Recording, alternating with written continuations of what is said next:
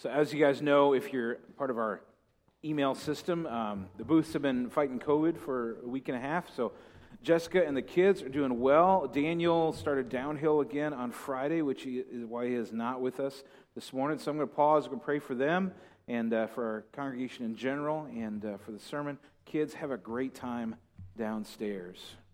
Go learn some good stuff. All right, let's pray.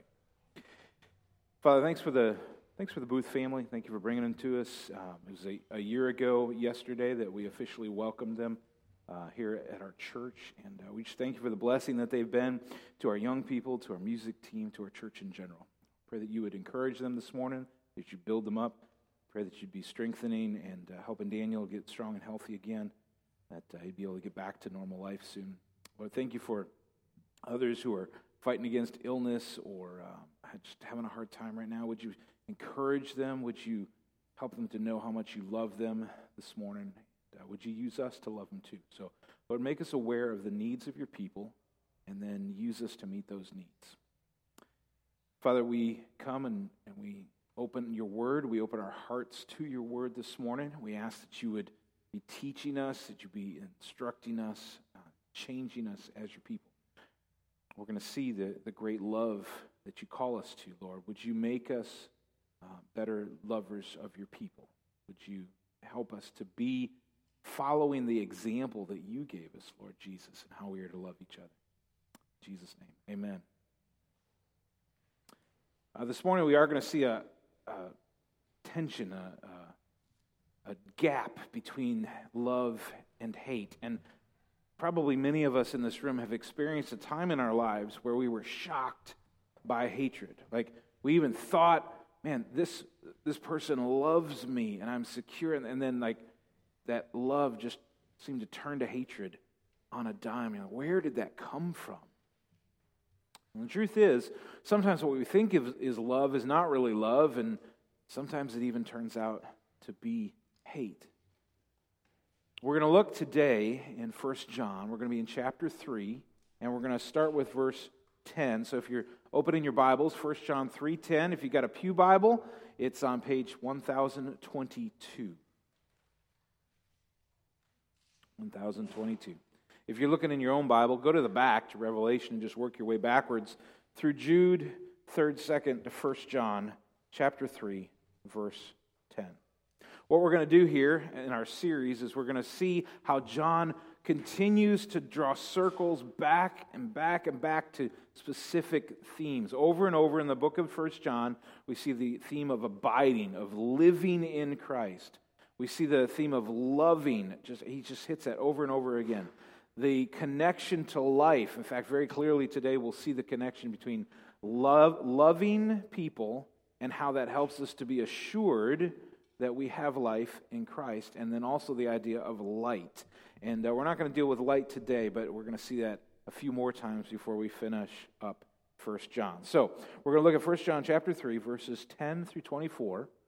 And we actually dealt with 10 last week, but in order for things to make sense, we're just going to backtrack and catch this last couple verses here. So 1 John 3, 10 through 24. By this it is evident who are the children of God and who are the children of the devil. Whoever does not practice righteousness is not of God, nor is the one who does not love his brother.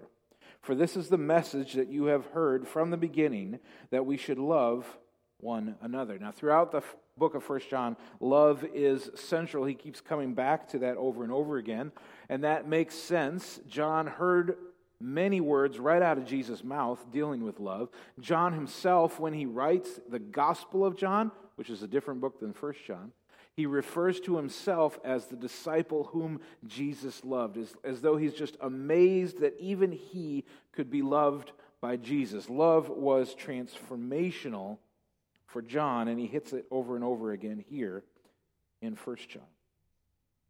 John sounds here very much like Jesus. In one of my favorite statements by Jesus, which we have already hit a couple times in this series, we see him saying this. This is, if we go to the Gospel of John, so maybe you want to keep your finger in 1 John, you can flip to the Gospel of John, 13, 34 through 35.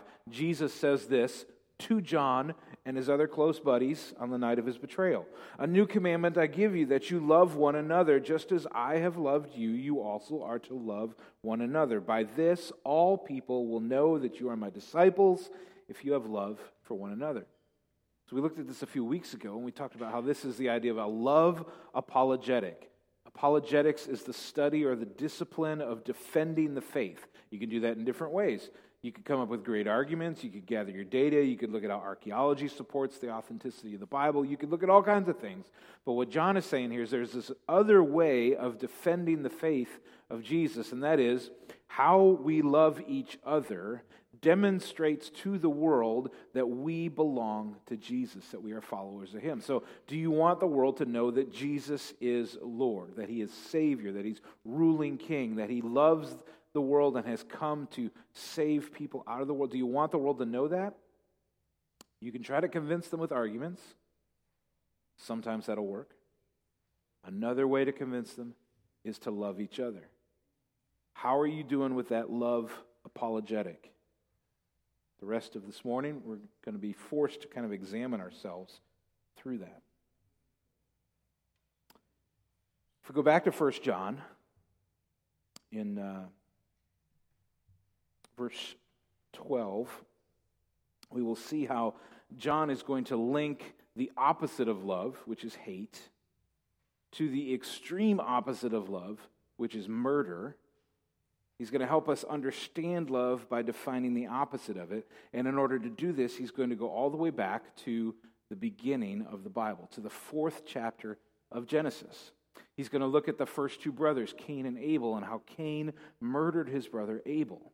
Now, the general secular world out there would say that there was no Cain and Abel, there was no Adam and Eve, that we've evolved from apes over millions of years. Now, I believe that's baloney. And John believes that's baloney too. He points back to Cain and Abel, and he says, these two guys were real, and let's learn something from them. So, verse 12, he says, we should not be like Cain, who's not an imaginary guy or just a moral lesson. He's a real guy. We should not be like Cain, who was of the evil one. Quite a strong statement. We're going to talk about the second generation of humans here, and he's saying that Cain is of the evil one. He's like a child of the devil. Such strong words. Who was of the evil one and murdered his brother. And why did he murder him? If you remember the story, you may already know the answer to this. Because his own deeds were evil and his brothers were righteous. So let's flip all the way back to Genesis chapter 4, first book of the Bible, 4, 1 through 8, and let's just read the story here. This is on page 3 if you're in a Pew Bible. Now Adam knew Eve his wife. That means he had intercourse with his wife. And she conceived and bore Cain, saying, I have gotten a man with the help of the Lord. And again she bore his brother Abel. Now Abel was a keeper of sheep, and Cain a worker of the ground. So two different kinds of farmers here. In the course of time, Cain brought to the Lord an offering of the fruit of the ground. Abel also brought of the firstborn of his flock and of their fat portions. The Lord had regard for Abel and his offering, but for Cain and his offering he had no regard. So Cain was very angry, and his face fell. The Lord said to Cain, why are you angry? Why has your face fallen? If you do well, will you not be accepted? If you do not do well, sin is crouching at the door. Its desire is contrary to you, but you must rule over it. Cain spoke to Abel, his brother, and when they were in the field, Cain rose up against his brother Abel and killed him. So Cain, the firstborn, kills the secondborn. As we read the story, it looks like a case of jealousy and envy. As John comments on it thousands of years later, he says that Cain was of the evil one. So when Moses is writing Genesis, and he tells us not only that God had no regard for Cain's offering, but he says he had no regard for Cain or his offering, we're getting a bigger glimpse at the picture here. It's not simply that Cain brought the wrong offering, but there's a rejection of who Cain is. And John tells us because Cain is of the evil one. Even in the second generation of humans, Satan has gotten a hold of Cain to such a point that what he brings as an offering is rejected by God. And what he hopes placates God actually serves to judge him. Now, if we look in those words of Genesis, we see that there's a difference in the offerings, not just in what's brought, but really in why and how it's brought. So, Cain brings, we're told, some of the fruit of the land. Abel, though, brings the first of his flocks and the fat, which was considered the best part. So, we see in Abel a prioritization of God. So, I'm going to bring you the first. I'm going to trust you for my security. I'm going to trust you that you're going to take care of me. The first part, the firstborn of the flock, I'm going to give it to God. Now, we see this throughout the Bible. That is the way that we are to bring our offerings to God. We take the first part of it. We trust God with the first part of it. We don't just give him what's left over after we've taken care of ourselves. We say, God, you will take care of me. I'm giving it to you. We're not told that Cain did that. We're simply told that Cain brought some of the fruit of the land. And I think that really is the key to understanding those two differences. Because it's not about what was brought. God doesn't need a sheep. God doesn't need a pile of grain. What's seen in the offering is the direction, the inclination of the hearts. One is trusting God and actually doing something in relation to the trust. The other is really trusting in himself and going through the motions. John picks up on that thousands of years later, and he says, don't be like Cain. You should assume, be like Abel instead. And he doesn't even really talk about the offerings. He talks about what comes after that. Because those little baby steps of obedience or disobedience, they lead to bigger things. And in this case, the bigger thing was murder. Now you think, well, I've never murdered anybody, that's good. But remember how Jesus talked about murder and how he brought it into the same realm of judgment as anger. So if we flip back to the New Testament, we get to Matthew chapter 5, 21 through 22. This is on page 810. Jesus says this, you have heard that it was said to those of old, you shall not murder, and whoever murders will be liable to judgment. But I say to you that everyone who is angry with his brother will be liable to judgment. This is one of those statements that I wish either Jesus had not actually said or that somebody just didn't record it for us, right? Because I have been angry with people plenty of times, and I don't want to hear that makes me liable to judgment. Now, I know that actually I won't face that judgment because Jesus has forgiven me. He's wiped me clean. I'm adopted into the family of God, right? All of my sins have been taken care of by him. But we need to hear clearly. Jesus is saying anger is a bigger deal than what we think it is, right? It's a big deal like murder.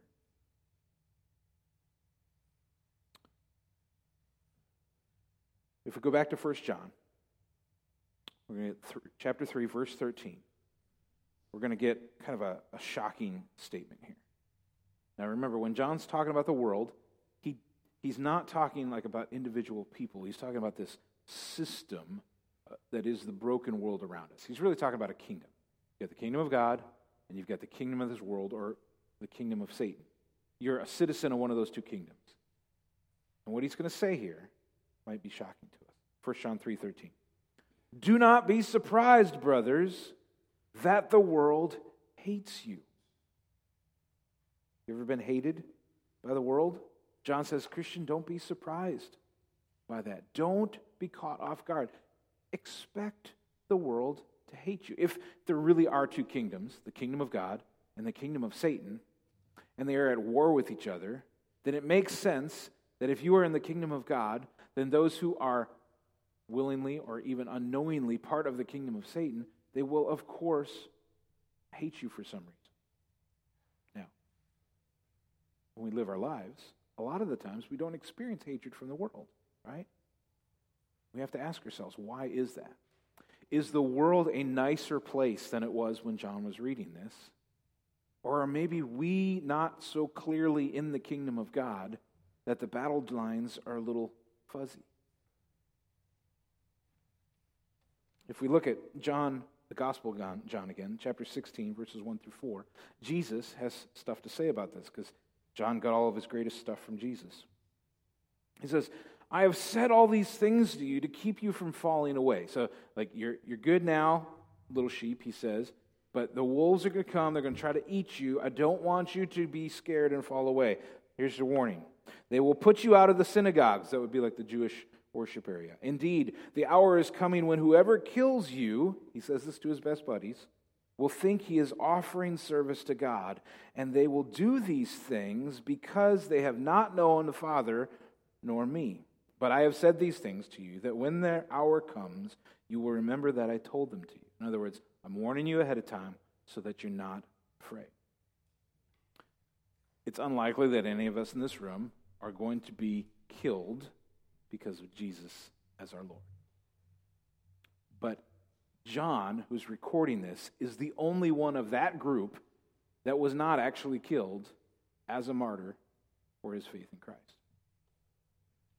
So when Jesus says to them, there's coming a time when those who kill you think they are doing a service to God, he's not just being dramatic there. He's saying that is coming. I think about the craziness of what is happening in Afghanistan right now. Right? So not only is this a military embarrassment and disaster, but there are thousands of civilians, American civilians and Afghanistan civilians, who are being systematically hunted down right now. And especially those who are identified as Christians. I've read story after story. I've listened to recordings of audio as people are like calling and talking to a pastor or a missionary saying, look, we are in hiding right now, and if they find us, they are going to kill us because they know we're Christians. They have told us they're coming for us, and when we find you, we're going to kill you. Soldiers are going around, they're looking at people's phones, and if they find a downloaded Bible app on the phone, they kill you on the spot. They don't care who you are. They only care that you belong to Jesus. That is so foreign to us in this world right now, but it's happening right now on the other side of the world. And John and Jesus both say, don't be surprised when that happens. And yet it's still shocking to him. Right? So back to 1 John, chapter 3, verse 14. He's now going to delve into the idea of assurance. How do we know if we belong to Jesus? Verse 14. We know that we have passed out of death into life. That is, we now have eternal life because we love the brothers. No, he doesn't say, if you love your brothers, then you have eternal life. He's saying, no. It's evidence of your eternal life if you are loving your brothers, your fellow Christians. Whoever does not love abides in death. That is, your life is actually in death. Everyone who hates his brother is a murderer, and you know that no murderer has eternal life abiding in him. Now, I would just offer a caveat there. He's not saying anybody who has ever committed murder is doomed to hell. Paul is an excellent example of that. Writer of more books in the New Testament than anybody else, guilty of murder before coming to Christ, and yet he surrenders his life to Christ. He's wiped clean. God completely transforms him. Paul is right now in heaven in glory with the Lord, even though he was guilty of murder and the overseeing of many murders. John here is talking about unrepentant murder or unrepentant anger, really. Now, if you've been part of a church, this church, another church for any amount of time, you have been hurt by people in the church. It's true. We hurt each other. Sometimes we even hate each other. You got any hate hiding inside of you? Anything that you've been holding on to for a while? When you come to church and you see somebody and there's that catch inside of you, like, oh, I just want to turn around and go the other way. John's giving you a wake-up call here. What's going on in your heart? Is there somebody that you just want to pound? Or you just want to slander? He says, everyone who hates his brother, he means not flesh and blood brother, spiritual brother in Christ. Anyone who hates his brother is a murderer or is equal to a murderer. And no murderer has eternal life. He said, this is serious. Don't ignore this. Not only is it killing you on the inside, like it's rotting your soul as you hold on to that anger. He's saying this is a big deal. So how are we to not hate? What would be the anti-hate? Well, that's love. If we look at 1 John 3:16, we see echoes of John 3:16. By this we know love. All right.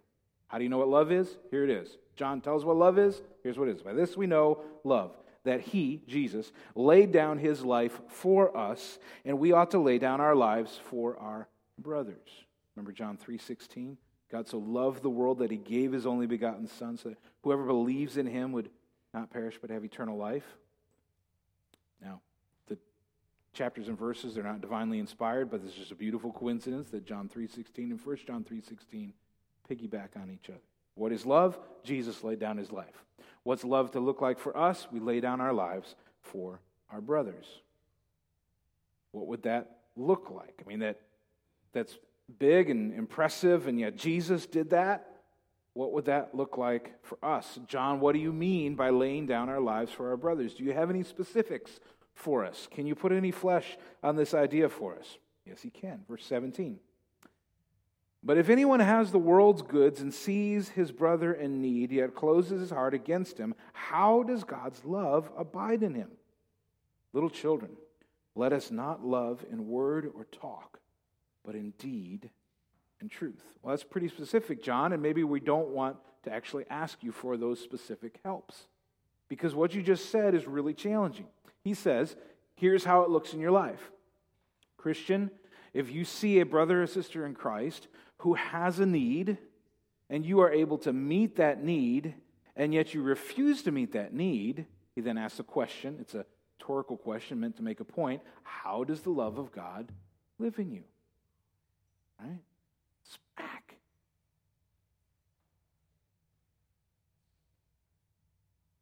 Now, this is not saying, let's be communists. This is not saying, let's be socialists. It's not saying, let's allow the government to steal everything and redistribute it however it wants. That's not what it's saying. It's not saying, you got to give to everybody who's in need. It's not saying you got to give to the guy who's begging on the street. That's not what this is saying. This is saying, you have a brother or sister, assuming that you know this brother or sister, who is in need, and you have the means to meet that need, then love is meeting that need. And if you close your heart, those are John's words, if you close your heart to that brother or sister, he asks, why is it that you think the love of God is living inside of you? Because when the love of God transforms you, it's not just vertical, it's horizontal. You love your brothers and sisters in Christ. He's saying this is all related, and this makes sense to us, but we don't really want to live that way, right? And yet John says this is the way of life. He said, and then I love what he says at the end. He says, don't just love in word or deed. Or as in, words are cheap, you guys. Your intentions don't matter. Your words don't matter. It's how you actually love. Are you loving in action? That's what he says. He goes on to verse 18. I'm sorry, we already did verse 18. He goes on to 19.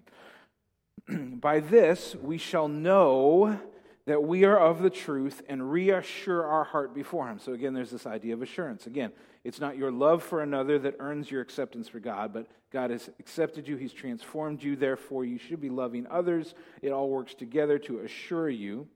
For whenever our heart condemns us, or we might say our conscience starts hitting us, God is greater than our hearts. Now that is really good news. And he knows everything. So not only is he greater, he's more powerful, but he's also all-knowing. So nothing surprises him. When you sin, he's not like, oh, man, I didn't see that coming. When you decide to hate instead of love, or you close your heart against a brother, he's not surprised by that. And if you are in Christ, you are already forgiven of that. Past, present, future, he knew it all. He washed it all clean. That's just the amazing way that God's love works.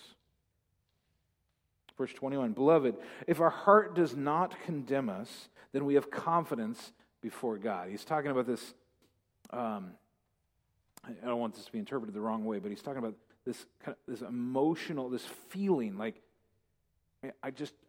I am in the love of God. I'm loving my brothers and sisters. My heart doesn't condemn me. So my heart is good. My heart is comfortable. My heart is resting in Christ. I just know that I'm assured. That's kind of what he's talking about there. And yet, it's the actual outward works, the loving each other, that make that possible. So, if our hearts does not condemn us, we have confidence before God, and whatever we ask, we receive from Him because we keep His commandments and do what He pleases. So here we have one of the keys to the Christian life, or one of the keys to prayer. You and I have wrestled with prayer, right? We've asked God for things. He has not done what we asked. We think, if He's going to be our God, if I'm going to claim allegiance to Him, then He should at least do some of what I asked Him to do, right? That's how we kind of think about things. Yeah, John here is laying this out. We got love for God, we got love for each other. If we are loving each other, if we're loving God, if we're abiding in God, that is, we're growing in holiness, becoming more like Jesus, our desires are changing to be more in line with Jesus. We are, as he says here, we're keeping His commandments. We're doing what pleases Him. So our lives are living in the way that Jesus wants us to. He says, then you ask whatever you want, and Jesus gives it to you. Why? Because it is in line with the will of God, because you are being transformed and you are living in such a way that lines up with love God and love your neighbor. It all goes together, and of course, the desires of your heart at that point then are in line with the will of God. And so he's like, great, I'm so glad you're asking that, because that's what I want anyway. Let's go. If I say, God, please give me $1 million, well, He's not going to do that, right? He's under no obligation to do that. But if I am living in Christ, I'm abiding in Christ, I'm obeying the commands of Christ, I'm loving my neighbor, I'm being transformed in the image of Christ, then it's like, Jesus is like, you should ask whatever you want. God's happy to do it because you're in partnership with Him. Verse 23. In case we need a reminder about His commandment. And this is His commandment, that we believe in the name of His Son, Jesus Christ, and love one another just as He has commanded us. Whoever keeps His commandments abides in God, and God in him, and by this we know that He abides in us, by the Spirit whom He has given us. All right, so this is an echo of Jesus' great commandment, which you've already seen twice in this series. Matthew 22, the enemies of Jesus ask Him, what's the greatest commandment? They try to trap Him. Matthew 22, verse 37, He said to them, you shall love the Lord your God with all your heart, with all your soul, and with all your mind. This is the great and first commandment, and the second is like it. You shall love your neighbor as yourself. This jives so much with what John is saying in 1 John. It all lines up together. He's saying, you love God, you love others. Everything else is details, right? How can we love God when we are, by nature, sinful enemies of God? Maybe you're asking that today.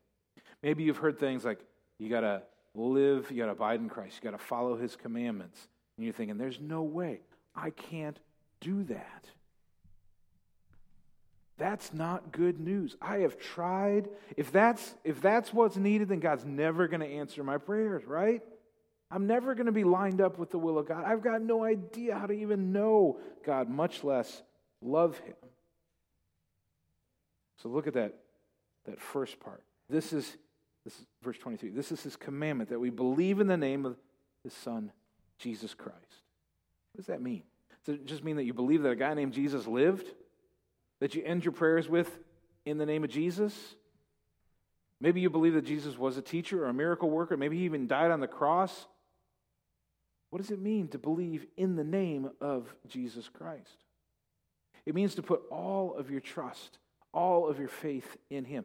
The name is symbolic of like all that He is and all that He has accomplished, right? We talk about somebody has a good name in the community. It doesn't mean that like the name Frank is good, all right? It's that that person has a good reputation because his character, the way that he has lived in the community, everybody respects him. The things that he's done, the things that he's said, they all line up. So when we believe in the name of Jesus, we're putting our faith in who Jesus is, what Jesus has done, and how those are in perfect coherence with each other. He's not saying one thing and doing the other. It all comes together in complete integrity. That's what it means to believe in the name of Jesus. So we believe that he existed, yes. We believe that he was a great teacher and a miracle worker and a healer and all those things. We believe that he died not just as a criminal on a Roman cross, but as the Savior of the world in order to forgive all of our sins. We believe that he rose from the dead on the third day, conquering death. And when we believe in the name of Jesus, we are consciously choosing to not believe in our name, our reputation, our goodness, but in his. We're saying, I need you, Lord. I'm at your mercy. Unless you save me, I can't be saved. And so I trust in your name, your reputation, your works, your goodness. I trust in that. And that, friends, is the good news that I want you to hear this morning. Yes, there's a call to obedience. There's a call to walk in faithfulness. There's all of these high standards in 1 John, but it starts with throwing yourself on the mercy of Jesus, who alone can save you. Your goodness can. I hope that's good news for you this morning. So if we put this all together, we believe in the name of Jesus that brings our salvation. We are called to love God. So we're reborn, and our new life is one of love. We're called to love God, and we're called to love each other. The last verse that we read says, and by this we know that he abides in us by the Spirit whom he has given us. This is speaking to the truth that when you become a Christian, is when you put all your faith on Christ alone for salvation, the Spirit of God, the Holy Spirit, the third member of what we call the Trinity, comes to live inside of you permanently. So this is how you know you abide in God. The Spirit whom he has given us is in it. So, you become a Christian. Spirit comes to live inside of you. He's transforming you. He's helping you to learn to love God and to love others. He's calling you to walk away from the hate and embrace the love. Instead, that is all a work of the Spirit. And as he transforms us, our desires line up with God. Our prayer life becomes one that is actually active and effective because we're asking things that are in line with the will of God.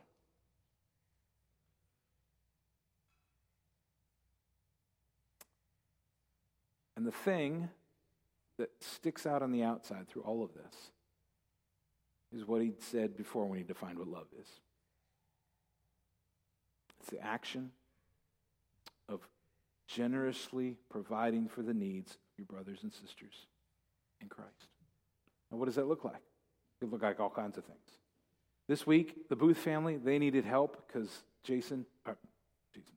Daniel and Jessica were so sick, and you guys stepped up and you filled the need. You brought them meals. You did extra things for them throughout the week. You called and encouraged them. That is love in action. The fact that there are adults downstairs right now teaching and supervising and discipling our young kids is love in action. You guys get to sit here without the distraction of the kids. You get to hear the Word of God and be able to think and apply it to your life because they are loving you right now by caring for the kids downstairs. When we go on Wednesday to serve at the school, that is love in action. Now that's outreach-oriented love, where John is really talking about in-reach-oriented love. When you take your time, take your skill, when you take your finances, when you take whatever it is that you have, and you give that to fill the need of a brother or sister in Christ, you are loving according to what John said.